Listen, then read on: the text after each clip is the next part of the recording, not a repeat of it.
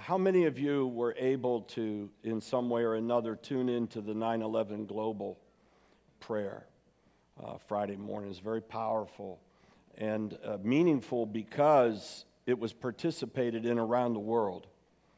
Starting off with a brother way down below in Australia with the shofar, which we're going to talk a little bit about the blast, and then moving forward with our brothers and sisters in the Kingdom of God from Indonesia and Korea, other parts of this nation and other parts of the world coming in, thousands of people joining together for the very same cause, to believe God to intercede and intervene in the United States of America now. And as you know, that's been a clarion call of this ministry, of myself, and we have boldly stood out, and we've declared what we've received, and we're about there. And this isn't something new. This began on our journey 100 days before the new year. And God took us to that place of next, and we've been settling in and figuring it out. And in that place, the Lord told us there would be 3 major shifts. He told us that in January. And then, of course, we all know about COVID. And because of the Chinese church and the revelation of God, we were literally the first voice here in America through a ministry that warned everybody about COVID. There was one other political voice, Tom Cotton, and myself. We then, in that basis, the Lord said for me to declare there would be 2 more major shifts this year, and that the second shift was going to come upon suddenly, and then the third would come in the midst of the season that was the first fruits, which is what we're entering into right now. On May 24th, a Sunday, I stood right here and I told you that the Lord told me that night, that day, in the middle of the morning, on the third watch, that we were about to see a fury of a spirit of delusion and lawlessness released here in this country. The very next day, George Floyd was murdered. And I do say murdered. And we know what happened. The next few days, cities began to be torched. The torches have not quit. Life was given to some things that were just and some things that are unjust. Chaos and lawlessness has grabbed people. Delusion has taken minds to where they think they're fighting a just cause, but they're doing so unjustly. We see a battle for the spirit of Elijah that's pouring out upon the earth to prepare the way for the coming of the Lord. A battle of fatherhood, of turning the hearts of the children to the fathers and the fathers to the children. That is the anointing of the Spirit upon the body of Christ. The body of Christ that's obedient to God, that the church of Laodicea would have defined as hot, not lukewarm and not cold. And we know that that's not a major element in the ecclesia today, and certainly not in this country. It's a fraction. It's a remnant. But God is working through the remnant. And His intention is to turn the hearts of the children to the fathers and the fathers to the children. So we should not be surprised that one thing that has received a lot of popularity, even in our sports arenas, they sit and herald it, and we see it in our streets, and we see people being accosted by it. And their mission statement is to denuclearize the family, to strip fatherhood. That is a spirit of Antichrist working through people who are ignorant of the ways of the devil, and it's opposing the very move of God to prepare the way for the coming of the Lord. There is no more epic battle in the earth today for the body of Christ than to prepare the way for the coming of the Lord. Jesus Christ is coming again. And the spirits of hell, the principalities and powers, and those who are ignorant to the ways of God, and those who oppose the ways of God are willing vessels, whether they know it or not. And then the Lord said the third one was coming. And we didn't just say it. We believed that and said it in February. Well, it's about to be here. And what is surprising me is that there's a spirit reverberating in this country and through the body of Christ, calling people to stand up, to repent, and to declare for God to show Himself here in the now. My intent for you is to get a little better understanding I began to release this some weeks back, and the Lord called it the Hezekiah Miracle Moment. And that was really spurned on in the evening, 11:30 Eastern Time, August 20th, Thursday night, the last night of the Democratic Convention, when the voice of that convention stood up and mocked God. At 11:30 at night, I alerted out of my bed. The Spirit of God rushed inside of me, and He said, "Son, rebuke it." And loudly, with my wife awakened next to me, I rebuked that word in the name of Jesus, and I said, "We shall see the miracle of God. God shall not be mocked." And the Lord said, it says, "I said unto Hezekiah, when they mocked me then, I'm the same God of Hezekiah that I am of the church today. Tell my people, I shall not be blasphemed. I shall not be mocked. I shall defend my honor, says the Lord." And so here we stand. We stand on the very cusp of that moment. And what the Lord has put upon this ministry and this church, and many are going to join us, and some have already begun, is that beginning September 16th, that's Wednesday night, at sundown here in this church, preparing at 6 o'clock, we will begin a prayer vigil. And we will pray every night for 7 days, and we will fast, those who can fast with me. Those of you who are willing to stand and take on an assignment, one of the most important assignments of your life, as the body of Christ today, because what is at stake is the very soul of this nation. That they're not lying about. But their intent for this soul is not our intent for this soul. And their intent for the soul is not God's intent for the soul. And the God that they proclaim is not the God that we believe. And I'm going to show you that very clearly today, and your eyes are going to pop open as you realize. Now, I want to take you back. I want to take you back to July and August and September of 2016. And I was put on the platform many times in that time to defend why God had prophesied through me that somebody that Christians didn't even really like was going to become the president, because there were assignments that were placed upon him. It's not about personality. It's not about his history or his lack of history as a Christian. It has nothing to do with it. That's for him and God personal. This is about an assignment for the kingdom of God and for this nation and the people of God at this time. And we need to pray many ways, and we'll be doing that the next 7 nights. And people will be joining us from all over the earth and from all over online. And I'm going to invite you to join with me. We'll be Zooming, and we'll be doing it live here.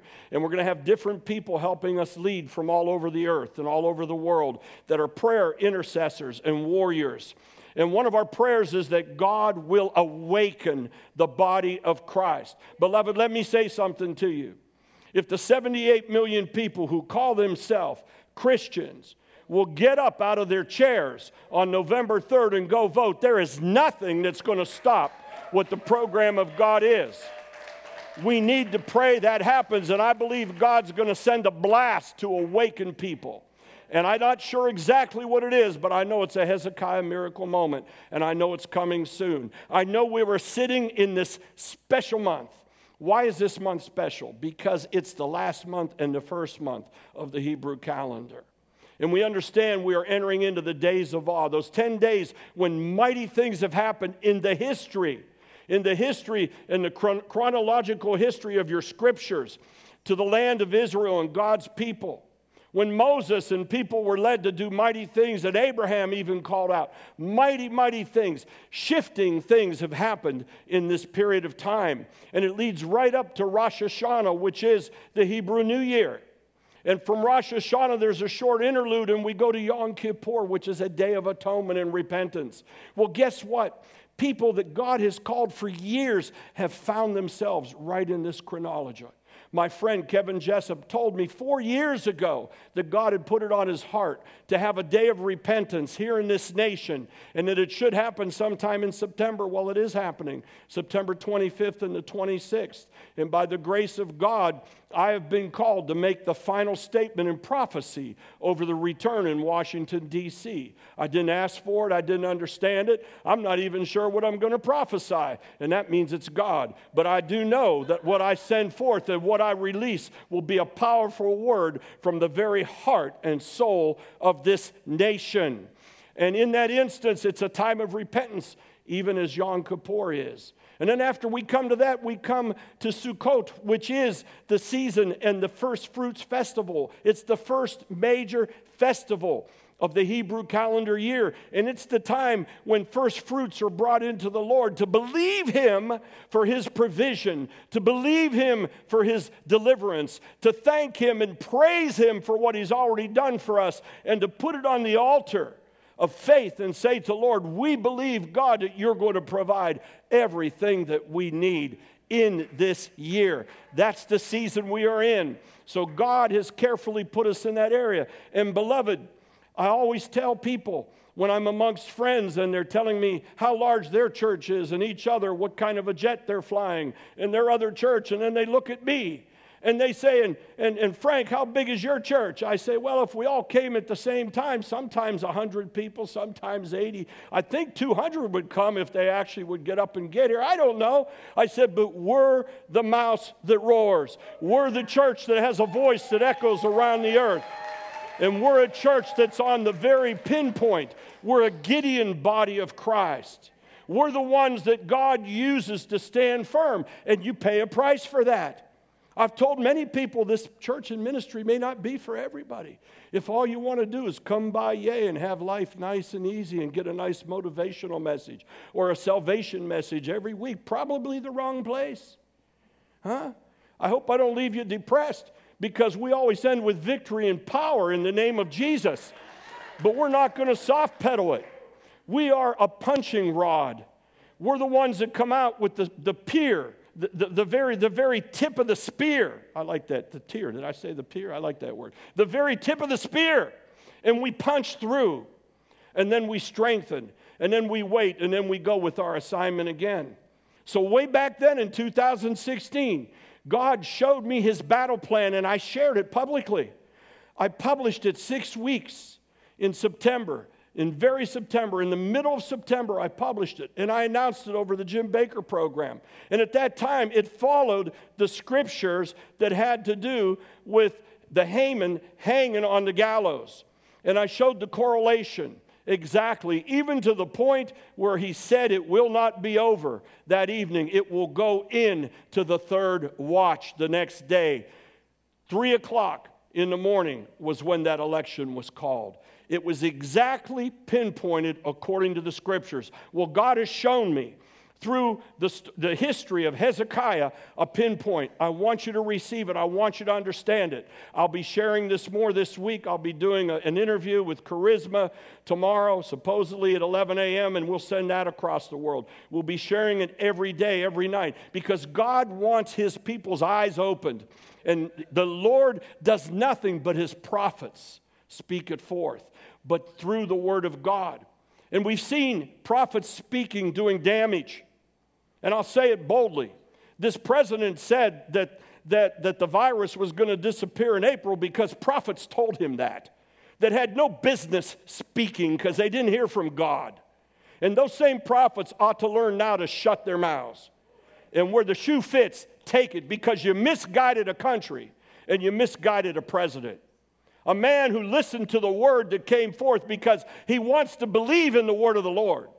And God is going to judge His prophets just like He's judging His house now. And many who say they have a prophetic voice better fear God.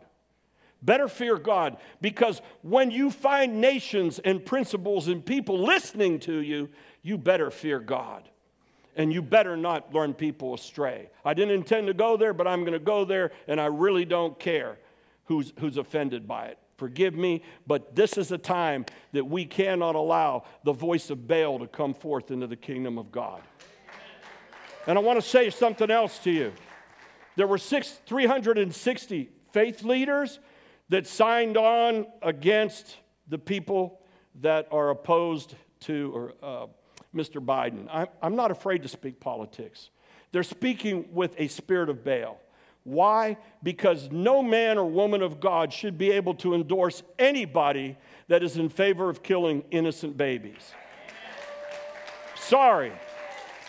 That's where you draw the line. Psalm said there's 3 things the Lord hates and detests. And the one He hates the worst is the shedding of innocent blood. I don't know how you say, if you don't like a man so much that his personality bothers you, then just don't say anything. And don't support anybody. But to come against it and call yourself faith leaders, sorry, that is the spirit of Baal. And so we need to be those who stand up boldly to it and say, sorry, you're misguided, and I pray that the blood of these innocent children isn't upon your hands. That's how serious it is. That's how serious it is. That's how serious it is for people who believe in God to make a decision what they're going to do for this country. Because it's true, the soul of this nation is on the altar. And the soul of this nation, above all things, is being judged by its disobedience. 60-some million babies aborted from the altar of politics and humanism, feminism and liberalism on this country. 60 million. Is God a man that he should be mocked? Has God heard our prayers? Does God care about the unborn? So let me share this with you so that you can say it clearly when people say your pastor or this man, if you're listening, or whoever he is, and I'm surely going to be attacked pretty strong in these next few weeks. I know the price that's paid, but I really don't care. That's the good news when you get out onto an island on your own. You just don't care anymore. I'm not looking for a kumbaya ecumenical experience. Been there and done that. It is foolishness. It doesn't do anything. That's not the unity of the body of Christ. The unity of the body of Christ is standing firm for the things of God, not just compromising and trying to make nice with everybody to make nice. They could say, oh, aren't you a wonderful Christian? Would you rather have God say you're a wonderful Christian or have man say you're a wonderful Christian? I need God's accolades. When I get there, the words I am dying to hear, and I'm saying dying to hear, because when the day comes, do not shed one tear for me. My time will be over, and I want to stand before him, and I want him to say, well done, my faithful son. That's the words I want to hear. That's the words that I breathe for now, and that's the treasure in heaven that I am storing up for. I just want to hear those words, well done, and I want you to hear them as well. Whatever we've been given to do, the Lord says, do it with all your might and do it with excellence unto God. You may not have the same pulpit I have, but you're part of the same pulpit I am. We breathe this together. We serve together. The Holy Spirit is building out. Without you, I'm weak. I don't need thousands, but I need tens. And I thank you for it. I thank you for the little words I receive from brothers and sisters around the world who say, I was encouraged by what you did, Brother Frank. Do not stop. That may not sound like much to you. It's not published. It's not heralded. It's not put on the major Christian networks. It's not a book that's selling, a bestseller. What it is for me is it's an encouragement to me. And it says, just keep going. Don't give up. Just keep going. Don't give up. And I want that same zeal inside of you. I want you not to give up. I want you to keep going. I don't want you to see what you see or hear what you hear. I want you to believe the Word of God and the prophetic Word of God that is grounded in the Word of God. That's why in this ministry, and we've established it, we preach it, it's our discipline. We always build upon the firm foundation of the Word of God, seeking fresh revelation from God. His Word is never stale. His Word isn't a history. His Word is living Word for us today.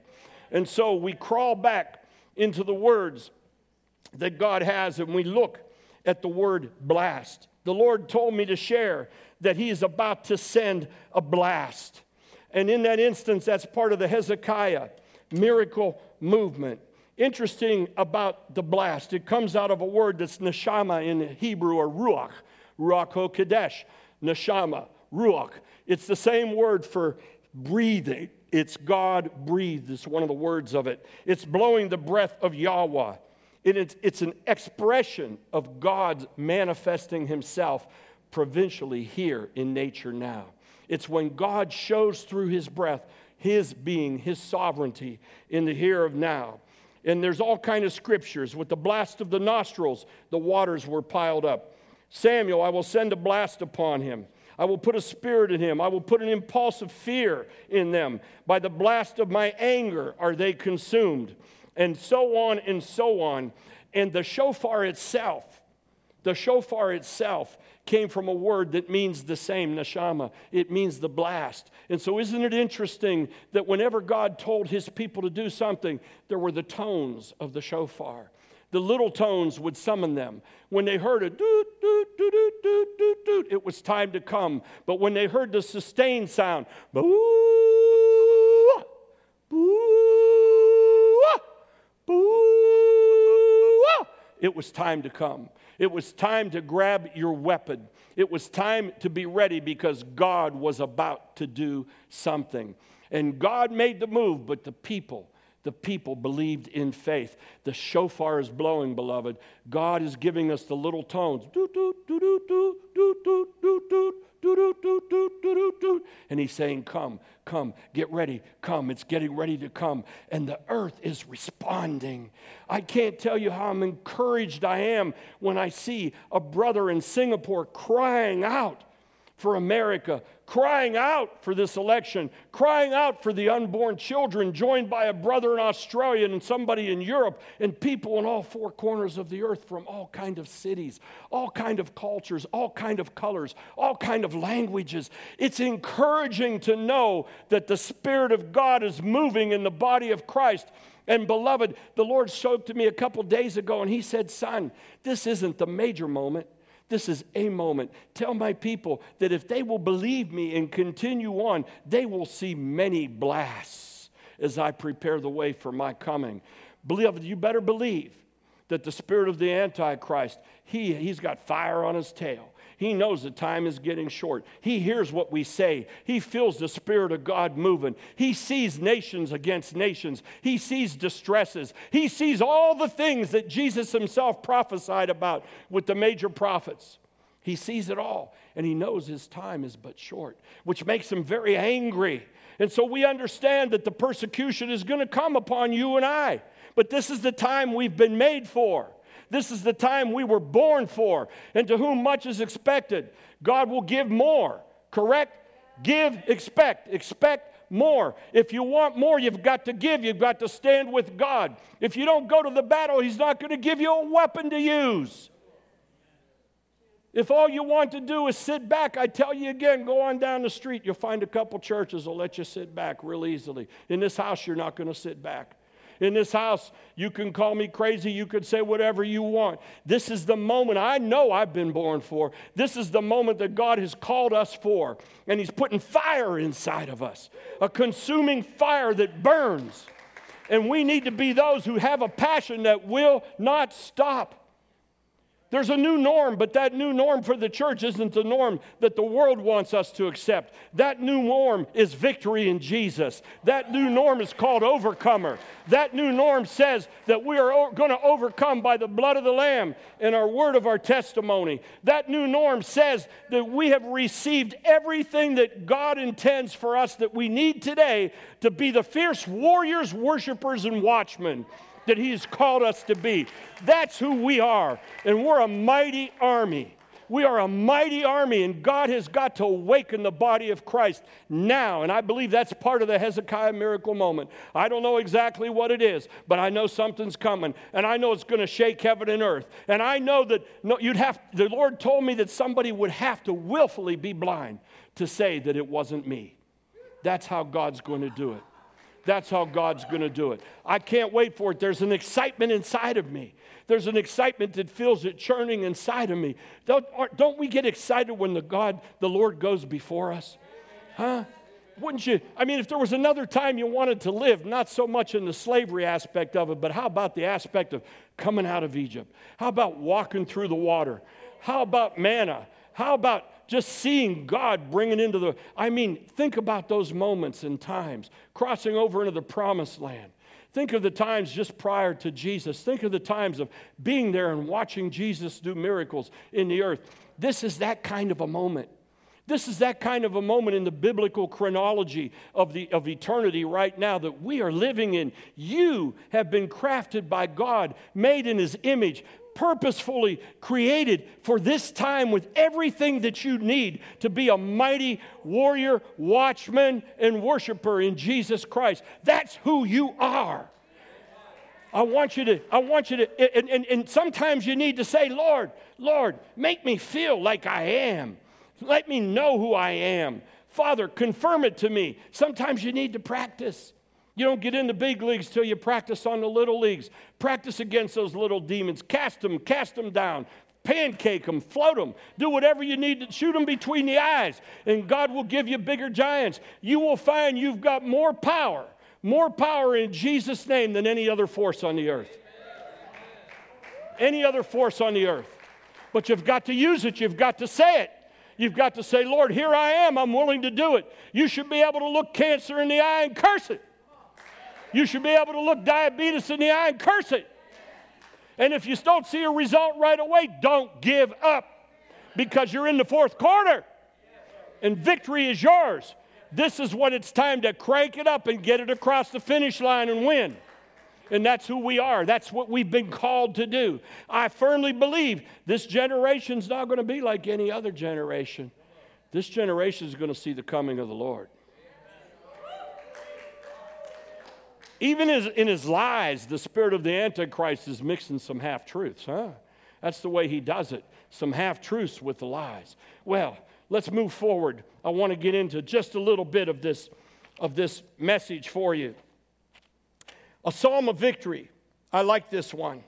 I ask you to read it. I don't have time to share it with you right now, but I want you to read it, because in verse 15 it says, the foundations of the world were uncovered. This is Psalms 18, and I wrote 7 through 19, but I don't have time to read them for you. You read them. But in the day of calamity, it said, the Lord was my support.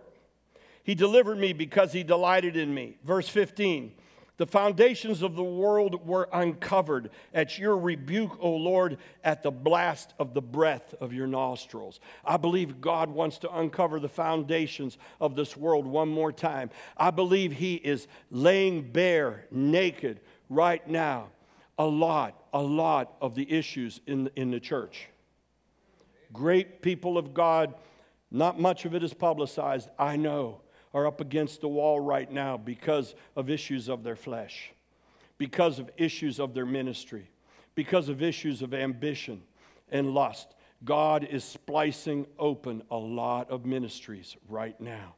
This is a time for purity. This is a time for confession. This is a time for repentance. This is a time to be renewed. This is the time that Daniel said that great men, and by the way, we're talking about the species, not the gender, women and men, great people of God, it says that they would fall and be purged so that they might be made white inside again, pure and holy inside again for God. And so God doesn't do these things to destroy people. He does it to try and salvage people. But it's happening in the church. Judgment has begun in the house of God. And God is about to let people make a choice. And now I feel the prophetic unction. And part of what this is going to be about with the Hezekiah moment is to see if eyes open up with pastors and shepherds, to see if they're really willing to lay down their kingdoms for the kingdom of God. Are they really willing to stand up against culture, tradition, and politics and say, I cannot endorse or support anything that kills innocent children? Are they really willing to do it? Are they really willing to stand on a pulpit and not be chastised because somebody has a political influence? Let me say something to you. I don't care if the person, Democrat, Republican, some other party, I could care less. If they're going to stand strong on the tenets of God's faith, that's the person that I'm going to support. And I don't really care if they even know what they're doing, just so they're doing what God wants to be done. You understand? And I also found out that God uses very imperfect people to show himself. Oh, my Lord. Very imperfect people. Isn't it a wonder that God's not using some televangelist to lead the nation? Huh? Isn't it wonderful that God's using an imperfect rogue from the streets of New York City to say things that he doesn't even understand sometimes? Isn't it wonderful that God is making the whole world stupid and foolish in his own wisdom? I think there's a scripture in Corinthians that tells us that, isn't it? That the wisdom of man is foolishness unto God. Isn't it a wonder that God uses somebody as imperfect and as unlikely as me? I can assure you that if they took a poll at Ursuline the Catholic high school that this Jewish boy was sent to, and they said, who's most likely to preach the Word of God, that I would have been number 565 out of 565. They would have said, not him. Isn't it a wonder that God uses those numbers? Isn't it a wonder that God chose you? Isn't it a wonder that in spite of, and you know what? You're just like I am. We're so hard on ourselves in the dark and the quiet, aren't we? We measure our imperfections, and when we're not doing a good job of it, there's a little voice that likes to crawl and whisper in your ear, tell you how bad you are, tell you how you're not fit, tell you how you don't qualify, tell you about all the things you did wrong, tell you about how your future is this, tell you about how your greatest sins are going to be uncovered, tell you all these things in your ear. Am I the only one? None of you have to go through that. Isn't it wonderful that God chose you and I in that minster?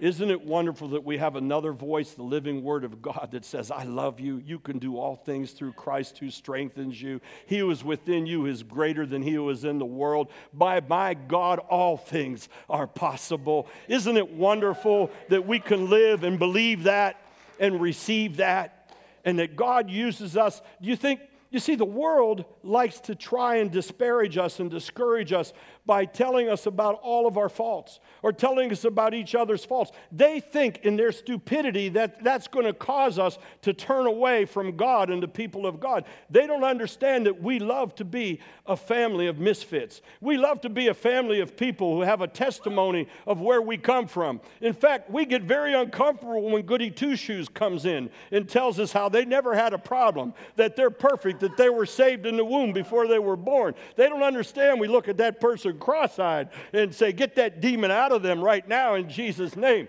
They don't understand that we are a group, an ecclesia that's been washed in the blood of Jesus, forgiven for our sins, that we walk in the salvation and redemption of God, not in our own, but in His power, that we've been called and justified and sanctified and glorified in Jesus Christ. And they don't understand that even the murderer on death row, when they repent unto Jesus, that's my brother, that's my sister, and there's a place in heaven for us together. They don't understand. They don't understand that the more they disparage the people of God, the real people of God, the stronger we become. We feed off of it. When somebody tells us we can't, we say we shall. When somebody tells us how bad we are, we say, no, I'm the righteousness of God in Jesus Christ. When somebody tells us that our past is going to haunt us and we're never going to be anything, we say, no, God has redeemed my past, and I'm no longer living in that past, but I'm living day by day in the future. I am a new creation in Jesus Christ. Hey! Oh! Who is that preacher? Bless the Lord. Bless God. Bless God. Let me tell you something, beloved. When God is blasphemed, when God is mocked, that's when the spirit of the devil has pushed somebody beyond the boundary they dare not go. And that's what happened. That's what happened. It's been happening, but it came out so very clear to us. I want to just give you a quick Bible study. Is that okay? Because if you do this with me, you're going to understand how I've become so excited about this moment. And I'll be giving part of this over the air and publishing it in the next week a lot.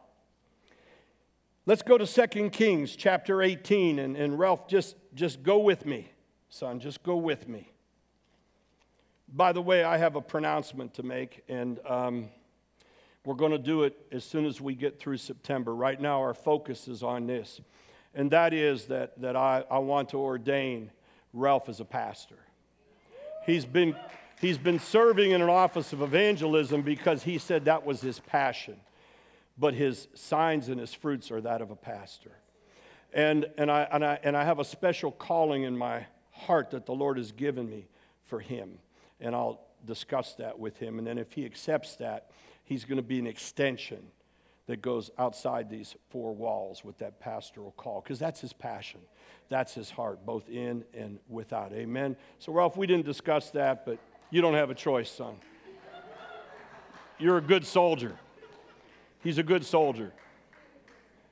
Take it from your lieutenant, your captain, your colonel, your general, whatever you want to call it. Praise God. Okay, 2 Kings 18. Hezekiah reigns over Judah. Well, let's understand who Hezekiah was so that you get Hezekiah was the son of Asa, his father. Asa wasn't a very good king. Asa allowed sin and high places and all kind of problems to come in. Asa, instead of trusting the Lord God, relied upon riches to pay for mercenaries. Asa was a bad king. This was his son. Isn't it amazing how something so good could come out of something so bad? But maybe we understand a little bit more when we understand who his mama was. His mama was Abi, A-B-I, Abi. Abi just happened to be the daughter of Zechariah, the prophet. And so he had good bones. He had good DNA, you might say. And so somehow, mama must have been working on the boy while daddy was out whoring and being a bad king. Mama raised her son. And so Hezekiah wanted to serve God. And he co-reigned for a short while until God moved him up. And he was a very young king. He began in his kingship in the very early 20s. Very young as a king. So he needed the wisdom of God. But one thing he did is he said, because of what Mama has taught me, and because I received it, and because I was born in the loins of a spirit-filled prophet woman, he said, I'm going to obey God. I'm going to serve the things of God. And so one of the first things he did was he tore down all the high places in Judah and Samaria. He went out and tore down those altars. One of the other things he did was do you remember the serpent that was made of brass that Moses raised up? Well, we understand now that it had preserved for 800 years because Hezekiah found it, and they actually gave it another name, Neshama. And Neshama became an idol, and they were burning incense to it, and they turned it into a god. So what did he do with it? He boiled it down into just nothing but waste iron. He said, it lost its purpose, and I'm going to destroy this idol. He was a powerful king in the sense that he believed God, and he trusted God. And it says that he reigned over Judah for 29 years, and he was one of the better kings. After he had removed the high places and then broken all of the sacred pillars and tore down the wooden images and broke in pieces this bronze serpent that Moses had made, it says that then he called upon the children of Israel to trust in the Lord God of Israel. Beloved, you recall that about a year ago, I gave a message about talismans. And the message was that Christians have talismans and that we begin to believe in the talismans more than we begin to believe in the living God and what he has. So we might think it's foolish that they wanted to raise incense and worship this old bronze serpent. But we do the same things. We cast the things of God out. So get the tape on talismans. I think it'll help you a lot. It helped me. It helps us to understand that even the things that God has given us that have a good purpose at their time can become a talisman to us. It can become an idol to us, and we begin to get into a formula with God. Well, God doesn't have formulas in our walk and in our faith. God has the living word. And so we don't want to become formulative people. We don't want to become people that are relying upon tradition that also, in some ways, can become worse than tradition and even become something that is a talisman or an idol in our life. Conjecture. So he tore down these altars and he destroyed Nehushtan. In 2 Kings 18, 7 through 8, it says the Lord was with them. He prospered wherever he went. And he rebelled against the king of Assyria and did not serve him. His father, now listen to me because you're going to begin to read some prophetic in this. The one who was in power before him made a pact with Assyria. And in that, pretty much gave away their autonomy and their authority. He said, you leave us alone, we'll leave you alone. Let's just coexist. How about we deliver to you a couple $2 billion in bullion in the middle of the night off of an airplane in the desert? You leave us alone if we do that? How about if we close our eyes to you stealing and robbing our technology and our goods? Will you leave us alone if we do that? That's an Asa spirit. You understand? And political leadership prior to this one did that. Not thought about it. did it. And what did it get us? The same thing that it got Asa. They destroyed Judea and Samaria.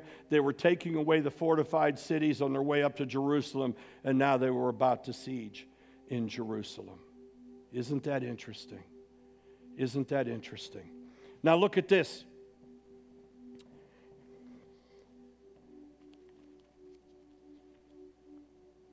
The Lord was with him. He prospered wherever he went. He rebelled against the king of Syria and did not serve him. He subdued the Philistines. Verse 9, now it came to pass in the 4th year of King Hezekiah, which was the 7th year of Hoshea, the son of Elah, Hosea, by the way, the prophet, king of Israel, that Shalmaneser, king of Assyria, came up against Samaria and besieged it.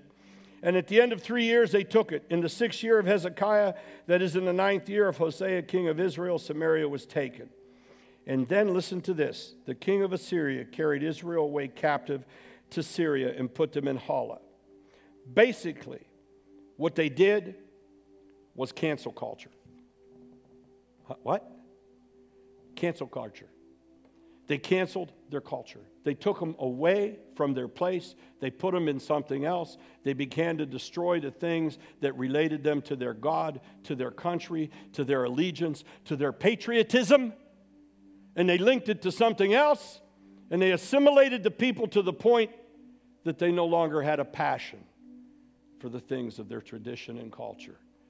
Cancel culture. Do you hear me? Listen if you're watching. Cancel culture. Do you see the tactics of the enemy? He's playing the same old record in a different way. God's church needs to wake up and understand this isn't just politics. This indeed is a battle for the soul of this nation. And there's something that even the people in the other parts of the world say, as goes America, so goes the world. That's what they say. That's what they say. Cancel culture. Cancel culture. The king of Assyria hated Israel. He didn't just want to conquer them. He hated them. He hated their God. He hated them. He hated everything about them.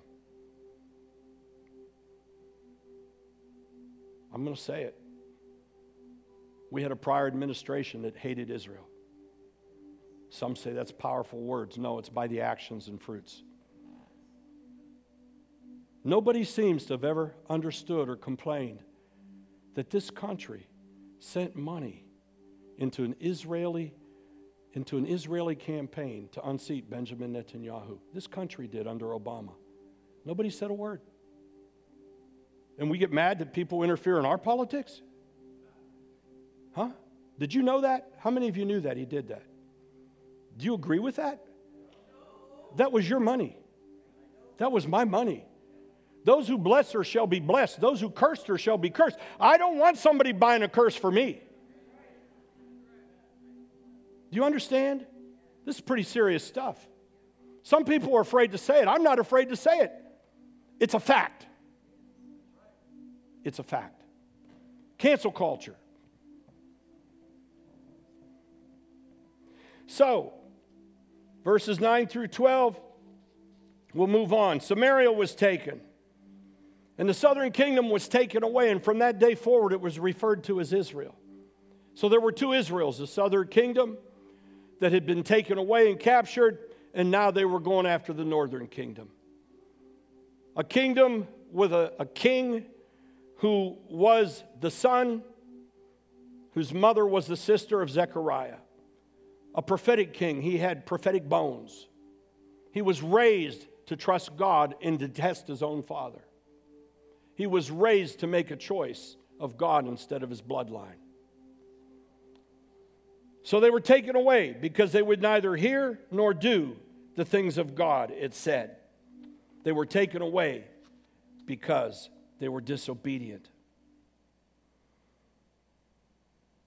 So when they came across to Hezekiah and were outside, it tells us, starting in verse 13, that Hezekiah at first didn't know what to do.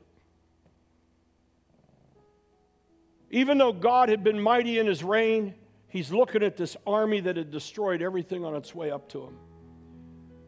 So he goes back to what his father did. And he tries to bribe the king of Assyria. Oh, the king's wise. He says, yeah, give me the money. I'll make a deal with you. The king takes the money and then says, I'm going to kill you. Huh. Sound familiar? Let me give you the money. And he did even worse. He stripped the gold off of the temple doors. Hezekiah took from God, thinking he was doing the right thing for his people because he needed a lesson in the power of God. And God was gracious and gave him that lesson. Well, the king of Assyria, Sennacherib, he said, he gave me the money. He's so afraid. I'm going to go get him anyway. And so they pile up, and now they're at his doorstep. They're at the very pool that's outside where their water source is. They hadn't cut the water yet, but they let him know they could. They had a knee on the throat, ready to choke. So he gives them the money. The king laughs. And in this, we hear a very weird message that comes out of Hezekiah. He says, I have done wrong. Turn away from me. Whatever you impose on me, I will pay. Well, the word that he uses is the same as the word that was used for Achan, the sin of Achan. He basically said, I've sinned. So take what you want. Now, some will say that what he was saying to the king of Assyria, I offended you because I turned away from you. I don't think so. He has a prophetic bone in him. Something in his life was askew. So he said, I've sinned and I've brought this upon my people. I need to buy my way out of it. Beloved, we're all tempted to buy our ways out of our sins. We're all tempted to make a way for ourselves and to trust God. But when the four walls are closing in, that's when our faith needs to stand strong. And that's when we need to believe God no matter what. And what the Lord showed me, if you remember, my prophecy that I shared on the Global 11 and way before that, was I saw the thumb and the forefinger of God coming down. I saw Trump, but not just Trump. I saw the assignments of God. I saw all of the opportunities that God was given the body of Christ here. I saw the cancellation of abortion. I saw Israel. I saw all those things that God had latched on to this vessel that probably still to this day doesn't understand the enormity of God upon him. And I saw him come down with the thumb of the apostle and the forefinger of the prophet and snatch him by the head and pull him out of the quicksand that was up to his lip and soar him and throw him out. And the dreams came alive again. That's what I saw. Hezekiah, he tried to buy it because maybe inside of himself he felt like they deserved it. So he thought, maybe if I strip the wealth and give it to this guy and he goes away, that'll be enough. But it wasn't enough. God wanted true repentance. And that's what he's calling our nation to this month. Hezekiah, king of Judah, sent to the king, verse 13 through 16 of Assyria at Lachish, saying, I have done wrong. Turn away from me. Whatever you impose on me, I will pay. Sennacherib took the money and then came up to Jerusalem. Now, fast forward. 2 Kings 18, 17 through 20. I want to introduce you to the Rabshakeh. The Rabshakeh, not a name of a person. This is a title. Then the king of Assyria sent to Tartan the Rabsaris and the Rabshakeh from Lachish. These were the people that were those that were his chief advisors and counselors and generals. And the Rabshakeh was an Assyrian title. And the best we know is it meant the chief cupbearer, a high officer of the state, a voice of the evil king of Assyria. And this Rabshakeh stood from the upper pool where the life source was. He stood where the water was. He dared to stand in the living waters. Come with me. Don't lose me. May the Lord open your eyes and your heart to prophetic understanding. He dared to stand in the waters of life to God's people. Shisakaye. And in that place, he began to espouse a demoralizing argument. How many of you know that when the enemy wants to attack the soul of a people or a nation, it raises up a voice? And it raises up a voice that seems to have reason. It might even raise up a voice that people want to call uncle. Polite. A gentle person. A gentleman. Somebody who is a peacemaker. Somebody who can cross the aisle and make deals. Or cross the world and pay off in the middle of the night to cancel a culture. And so, Rabshakeh, the Rabshakeh, he says to Hezekiah in very bold words, what confidence is this in which you trust? Who do you believe in? Why do you think that you can withstand these forces that are against you? Why do you think that you have the power to withstand the mighty evil king of Assyria, who has put all these forces together at a time such as this? The Rabshakeh didn't want Judah to have any confidence in God. So what's he do first? He attacks Egypt, because he had learned that Hezekiah was trying to make a pact with Egypt to defend. And he said, Egypt's not going to be able to help you. They're not strong enough. The very spear of the pierce of Egypt will pierce you.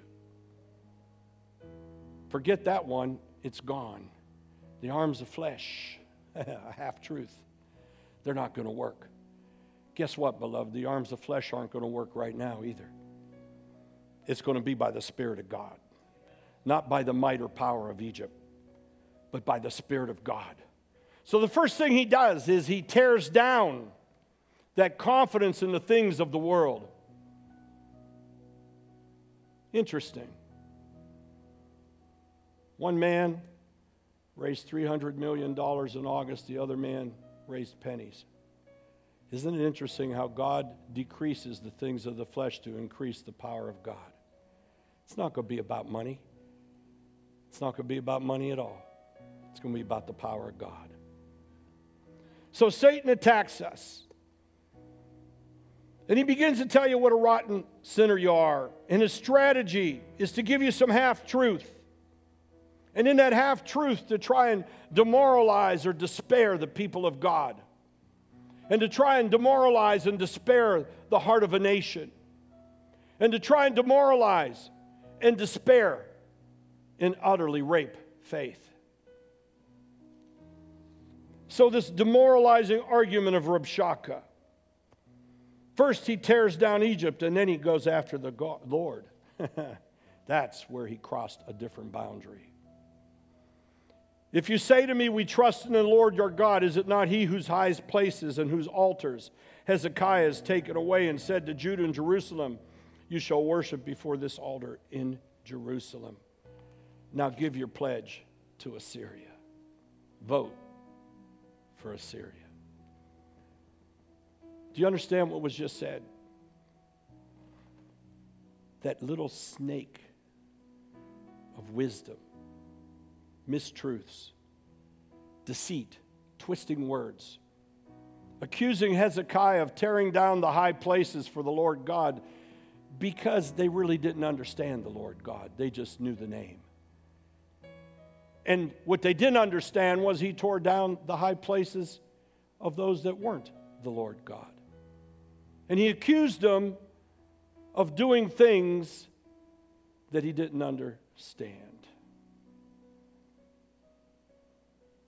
Beloved, to many, many people in this nation, there's no personal relationship with God. They might even go to a non-denominational church. Maybe. I don't know. They might go to a Catholic church. They might go to a Baptist church. They have a relationship with the denomination, but not with the God. And so here we have the Rakshata, who knew enough from the prophecies of Isaiah, who was alive at that time and was the prophet to the king, to twist them and turn them around and to confuse people in their own faith. And to have them even question, how could somebody get to this point if God wasn't for them? Well, let you understand something. God will allow things to come to a pressure point, and he will test the people of God to see what we say.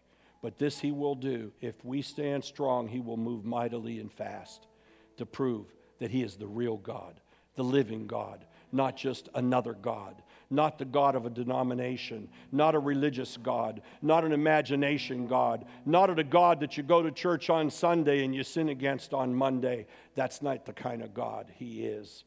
He's the God of the just and the true and the obedient. And the righteousness of Christ has a price, and it's called purity and holiness. And so we see that he tries to make a bribe with Hezekiah. He even tells him, I'll give you all these horses you could run. You're not qualified. Look what God did. Beloved, do you see that through this history, we see the plot of Satan trying to negotiate, trying to persuade. Do you know why? Because Satan didn't really want to fight with God. Come on. He lost every time. When he started to rebel in heaven, he got his tush thrown out of heaven. And those that aligned with him, they went too. And they had reserved for them a very nice resort called hell. And something happens that every time the people of God stand up in faith, God wins. So he really didn't want to fight. He really didn't want to test and see how many of his soldiers would get killed going into Jerusalem if Hezekiah stood on God. He wanted to bribe them. He wanted to talk his way out. He wanted to disparage Hezekiah and the people of God. He wanted to attack their faith and put fear inside of them. He wanted to show lawlessness and chaos, places burning. He wanted to cry out that this Hezekiah isn't the man he says he is. Or why would God let this happen to you? Huh? Do you see the same old story in the same old way?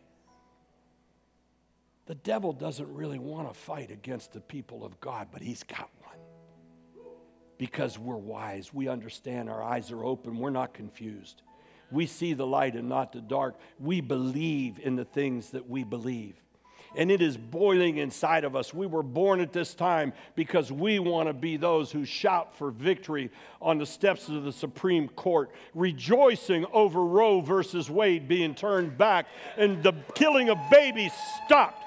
We want to believe that this country will once again walk in the grace of God for the repentance, the violent shedding of innocent blood. We believe it. Something else happened that week of August 20th. Cancel culture.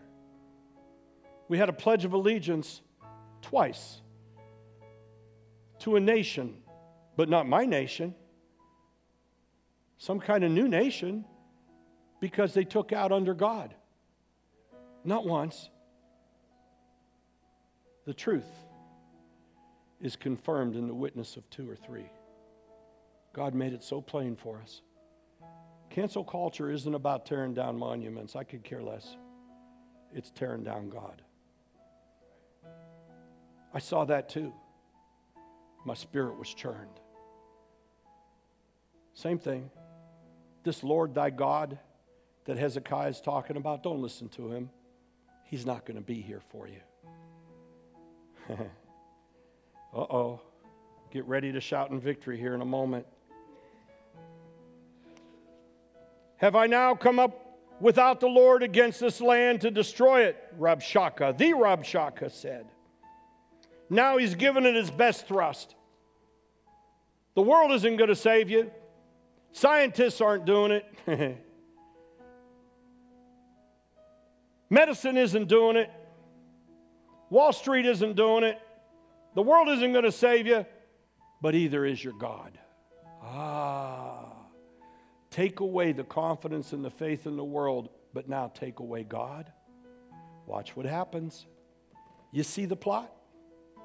You see the plot? It's just reoccurring. We see it. We see it in the Word of God. We see it clearly. The Hezekiah miracle moment's coming.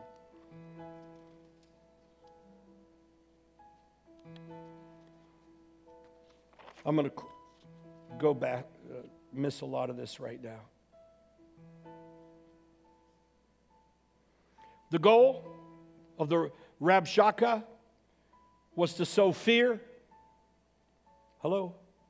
Sow fear, sow discouragement, sow despair, so that he could spread his own agenda.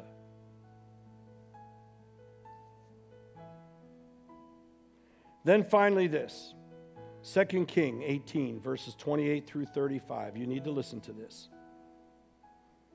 Then the Rabshakeh, the voice, the voice of the evil king. The voice. He wasn't the evil king, he was the voice. Have we ever seen a puppet figure before? Not in my life, and I'm a political scientist by degree, by the way. I am. My wife will tell you, I'm like, I eat it up. I have so many books on. I've never seen anything where a puppet has been put in place who doesn't even know what day it is to be a voice. To be a voice who reads it off of a screen, and if the screen goes dead, whoop, they hook them out. Just like your time was up in vaudeville.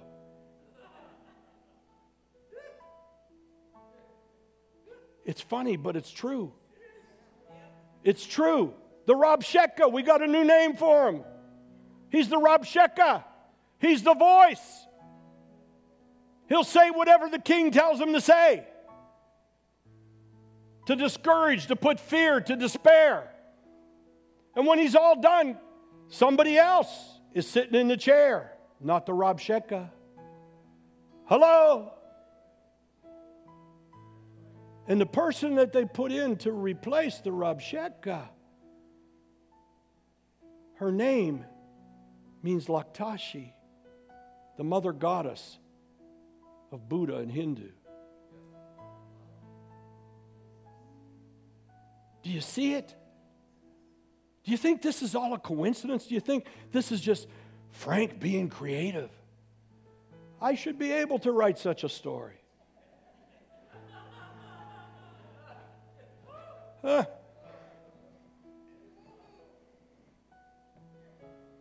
Hear the word of the great king, the Rabshakeh said. Thus says the king, do not let Hezekiah deceive you. Do not let your leader deceive you. Do not listen to what he said, for he shall not be able to deliver you from his hand, nor let Hezekiah make you trust in the Lord, saying, the Lord will surely deliver us. This city shall not be given into the hand of the king of Assyria. Don't listen to him. Make peace with me. Bring me a present. Vote for me. Pledge for me.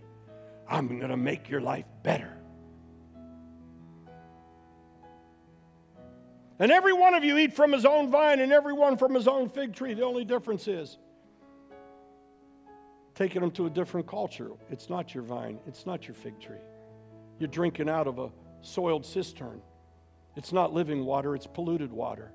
It's not water that's democratic, it's socialistic. It's not water that has the pure virgin oil of Jesus Christ in it.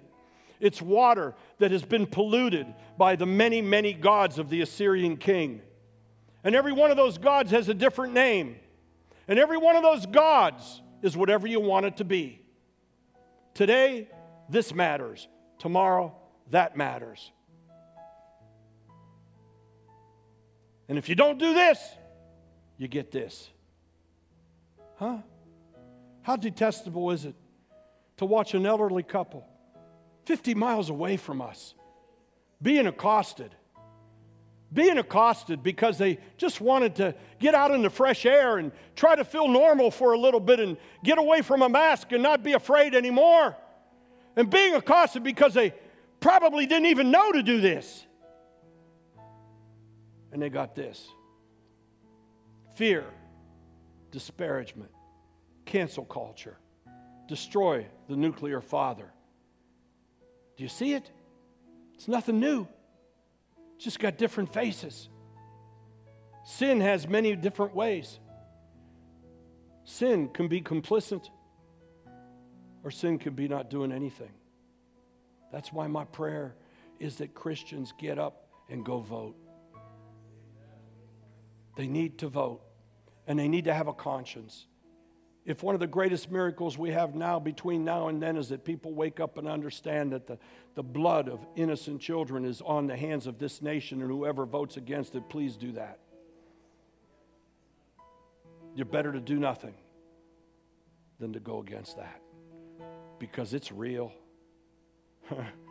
It might get lost in the myriad of the agenda of politics here that a candidate has, but it doesn't get lost in the throne room of God.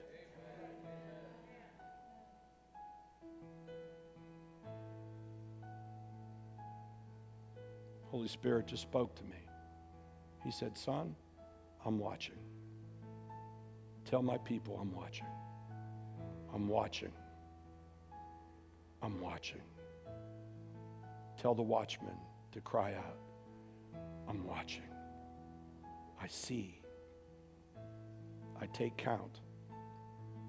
Ignorance is no excuse to touch my glory. I'm watching.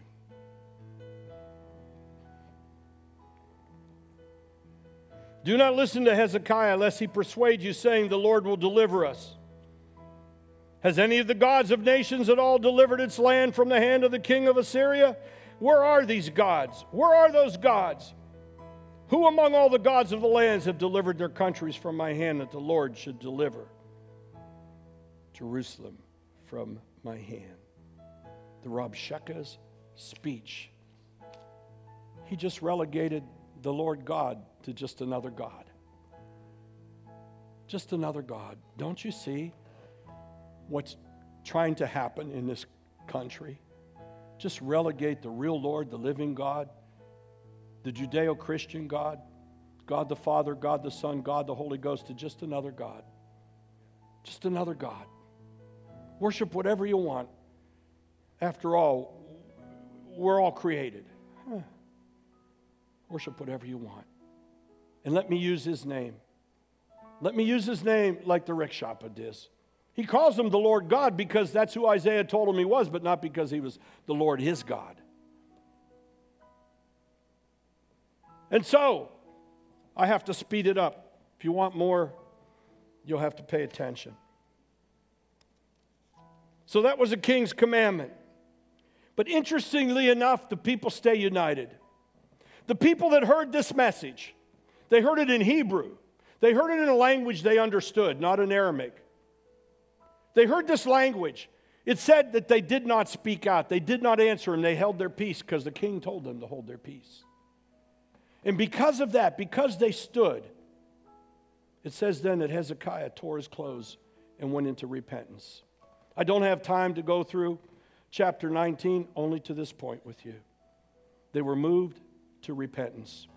They did not break down. They did not make the pledge. They did not make the vote. They did not take the bribe.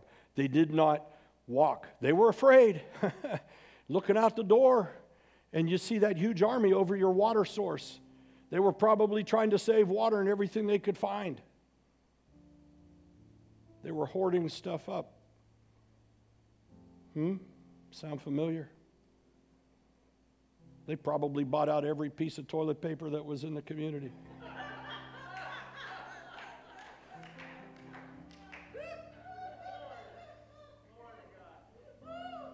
They were hoarding it, keeping it. Bad days coming. Bad days coming. Hezekiah tore his clothes. And those prophetic bones began to move inside of him, just like I call upon the dead bones of the body of Christ right now to begin to come alive.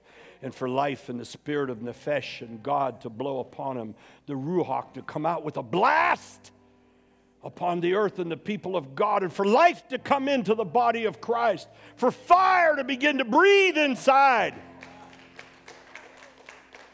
As we rent our clothes, pour ashes of repentance upon ourselves and say, Lord, we repent. We repent for the sins of commission and the sins of admission. We repent for our father's sins. We repent for the sins of our children. We repent for our nation. We repent for believers. Forgive us, Lord. Forgive us, Lord. But Hezekiah was smart. Oh, he was smart. Those prophetic bones began to move up inside of him. And he, after he tore his clothes, just the first few verses of chapter 19 will get me where I need to be. And then you're going to say, oh my God, it really is the plot. Hezekiah reaches out for the prophetic voice. That's why I'm so angry that the prophetic voice was the wrong voice that spoke to this president in April. And that's because of his handlers. Those that God has entrusted to put the right voices there. They may not like me, I don't care. There's too much at stake. Too much at stake. It won't happen again this cycle. It won't happen again. He reaches out to Isaiah. He tears his clothes. He went into the house of the Lord. He went into the house of the Lord. He went into the house of the Lord. He went into the house of the Lord. He got before God. The army was too big. The living waters were being polluted by the sin of one who called himself more powerful than God. He reached out for the prophetic voice, the real voice of God. I need to hear the word of the Lord. If I just get the word of the Lord, I can be strong. How many of you know that that word will set you free? How many of you know that when the word of the Lord comes into your spirit, no matter what you're against, no matter what you're fighting, no matter what's been against you, when you get the word of the Lord, you are strengthened in the power and might of his spirit? How many of you know that?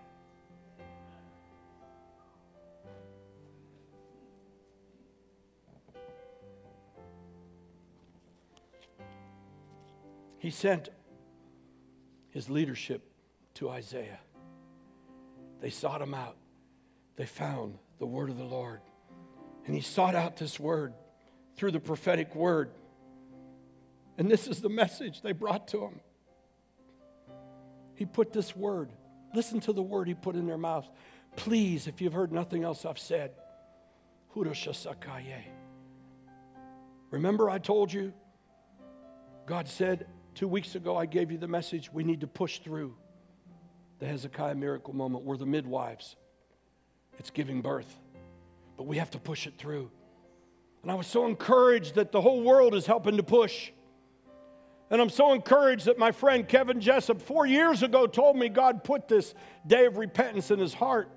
And the poor man and his wife were struck with COVID 2 weeks ago, flat on his back. And I prayed with him, and God restored him.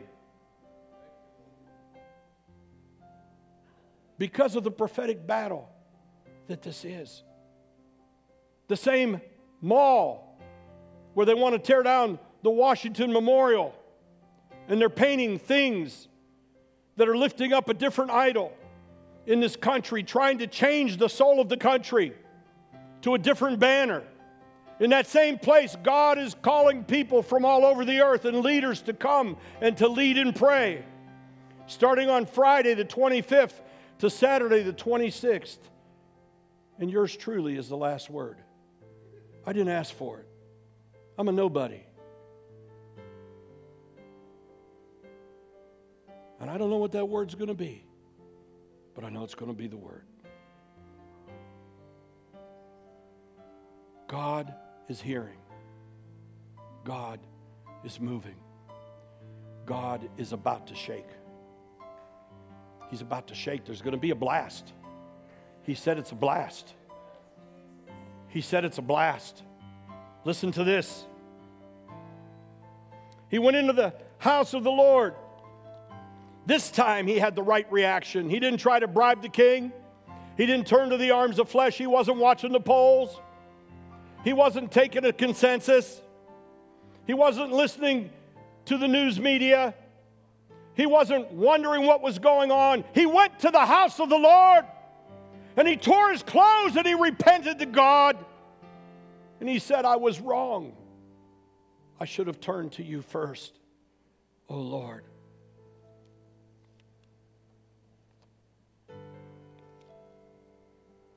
And he sent Eliakim and Shebna, the elders and the priests, to Isaiah the prophet. And this was very good.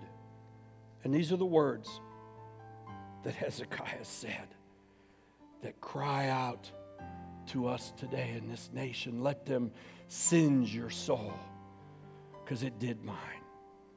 When I read this and pondered it again, and when the Lord impressed me with it all night long this night, and through the third watch as I was praying it, I said, Lord, hear the words of Hezekiah. Hear the words of Isaiah the prophet. Hear the words of your church crying out to you. Hezekiah said, the children have come to birth, but there is no strength to bring them forth. Hello? The children have come to birth, but there's no strength to bring them forth. Abortion's about to be repealed, but we need strength to bring it forth. Hey!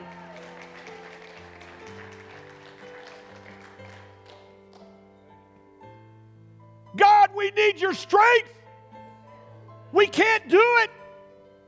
It's a big army. They can't be bribed.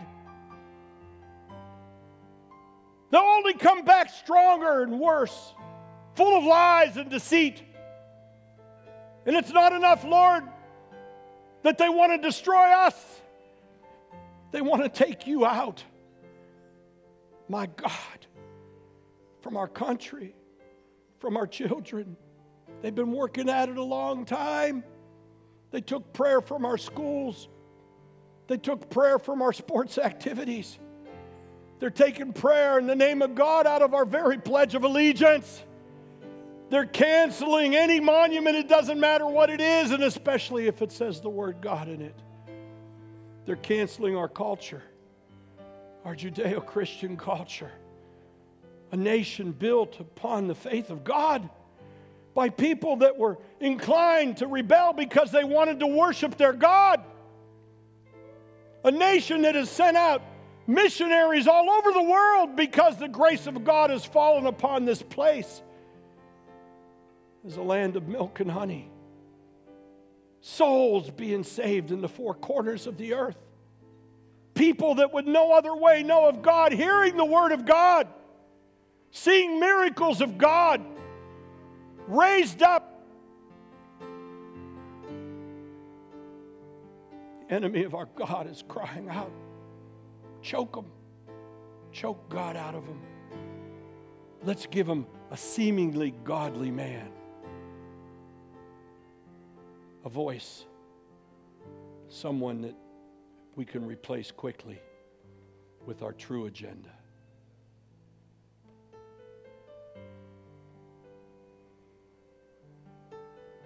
Hezekiah cried out, the children have come to birth, but there's no strength to bring them forth. We are one Supreme Court justice away from overturning Roe versus Wade. One. They fought as hard as they could to destroy the last one. They did everything to this man they could do. They accused him of everything, and his accuser is now running for vice president. The one who screamed the loudest, who stood up, who even accused the man she's running with of doing what this man did. Does it show you how it changes in the wind? Where's the morality? Where's the ethics? Where's the cause? The cause is the spirit of Antichrist. And that's who we are battling against. Shame on the shepherds and pastors who are afraid to tell the truth on their pulpits. Shame on them.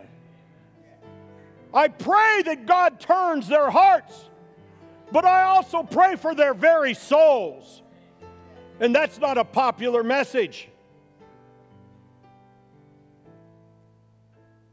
I remember one of the things the Lord spoke to me when He first called me, and I didn't understand the New Testament very well, but I knew the law. He said, son, when I give you a word, if you don't send forth that word, then the blood of the people is on your hands. Huh? That's after I knew Jesus, but I didn't know the New Testament very well, but I knew Jesus. You see, I still believe the blood is on our hands. I know people don't like to receive that message, but my God is the same yesterday, today, and tomorrow. And the fear of the Lord is the very beginning and the tenet of our strong foundation of faith. And just because people don't want to stir up their people and don't want to be political and don't want to be called racist and every other thing under the sun, every other little euphemism that we could come up with to try and control us and intimidate us and stop us, it's no excuse to hold back the word of the Lord to God's people. And now I'm speaking to preachers and pastors. You may hear me, you may not hear me, you may like me, I don't care. But listen, listen. Because if you don't care for yourself, care for the sheep that follow you. All it would take is a few people and a few cultures to stand up and to change the attitude about the right to life, and you would have millions of people begin to change their hearts. Those few people, I'm not going to name them here, those few people could turn the heart of this nation on abortion. Abortion, a terrible sin, and the worst form of racism ever promulgated in this nation. Kill the black and brown babies. If you want a lesson on that, go sit down with Jeff Green. He's an expert on it. That's where it came from. And those precious children, they're the ones that are being sacrificed the most because their mothers don't have enough to keep them. Those precious children.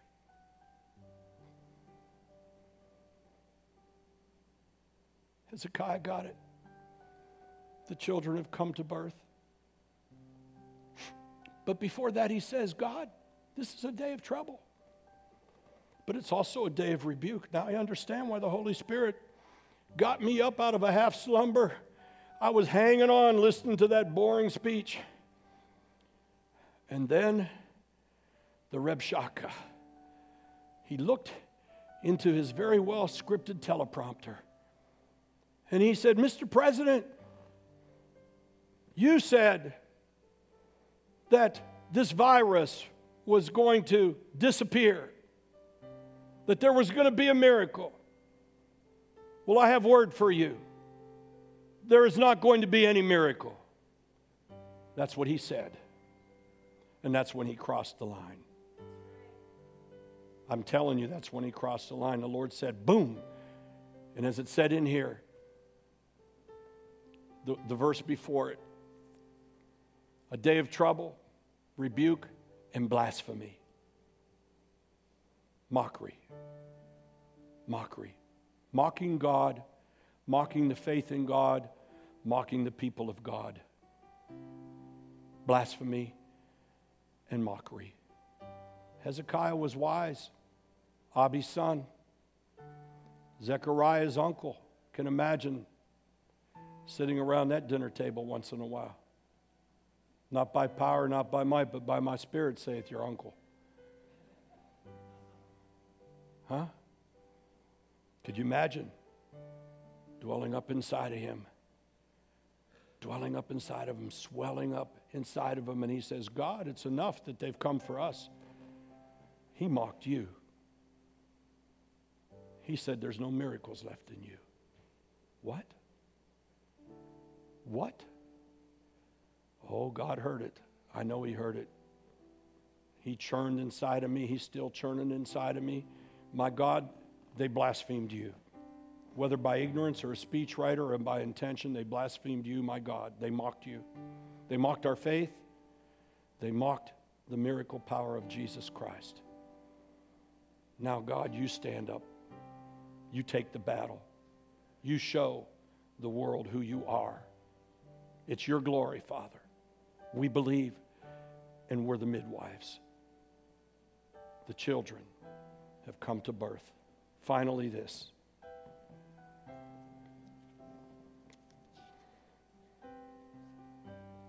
It may be the Lord your God will hear the words of the Rabshakeh. Therefore, lift up your prayer for the remnant that is left. And read these words and go home and read them again. And when you're feeling a little discouraged, read them again. And when you listen to news that you don't like, and when it sounds like the world is going to hell in a handbasket, here's God's word of assurance to Hezekiah, verses 6 and 7. Thus says the Lord,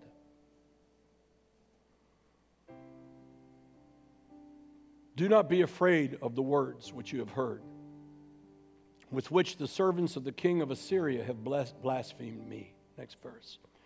Surely, surely, surely, surely I will send a spirit upon him. And he shall hear a rumor and return to his own land. And I will cause him to fall by the sword of his own land.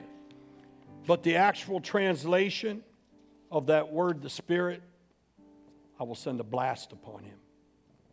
I will blast him. I'm going to blast him. The Lord says, I'm going to blast them. I'm going to hit them with a breath of my air, my ruach, that is going to put them flat on their back, and they're going to go back the way they came from, because I am God. I'm going to blast them. And the very next day, the angel of the Lord went and destroyed them. And they went back the way they came from, with their votes in their hand, their pledges pilfering through their fingers. And the king of Assyria said in his own heart, the Lord God of Israel is real.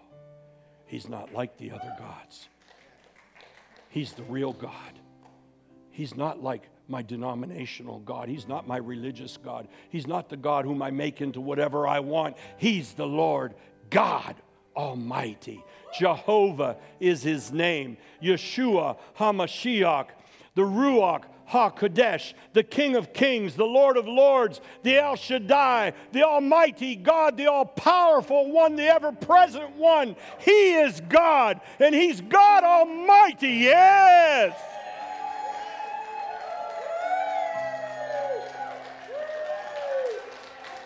Bless him, bless him, bless him. Ah, bless you, Lord. Oh, shasakaya, shasayataya, the basha. Ho, ho, ho, ho, ho, ho, ho. Yishasayataya.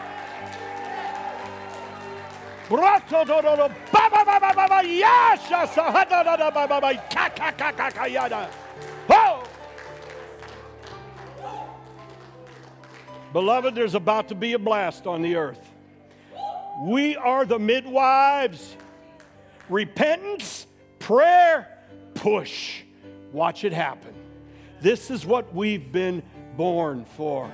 And you know, as they make the odds worse, just start to laugh more. Because that's when God says, sure, you want to make it almost impossible? That's when I make it happen. Amen. Amen. Blessed be the name of the Lord. Baruch haba. Blessed be the name of the Lord. Thank you, Jesus. Woo! Woo! Woo!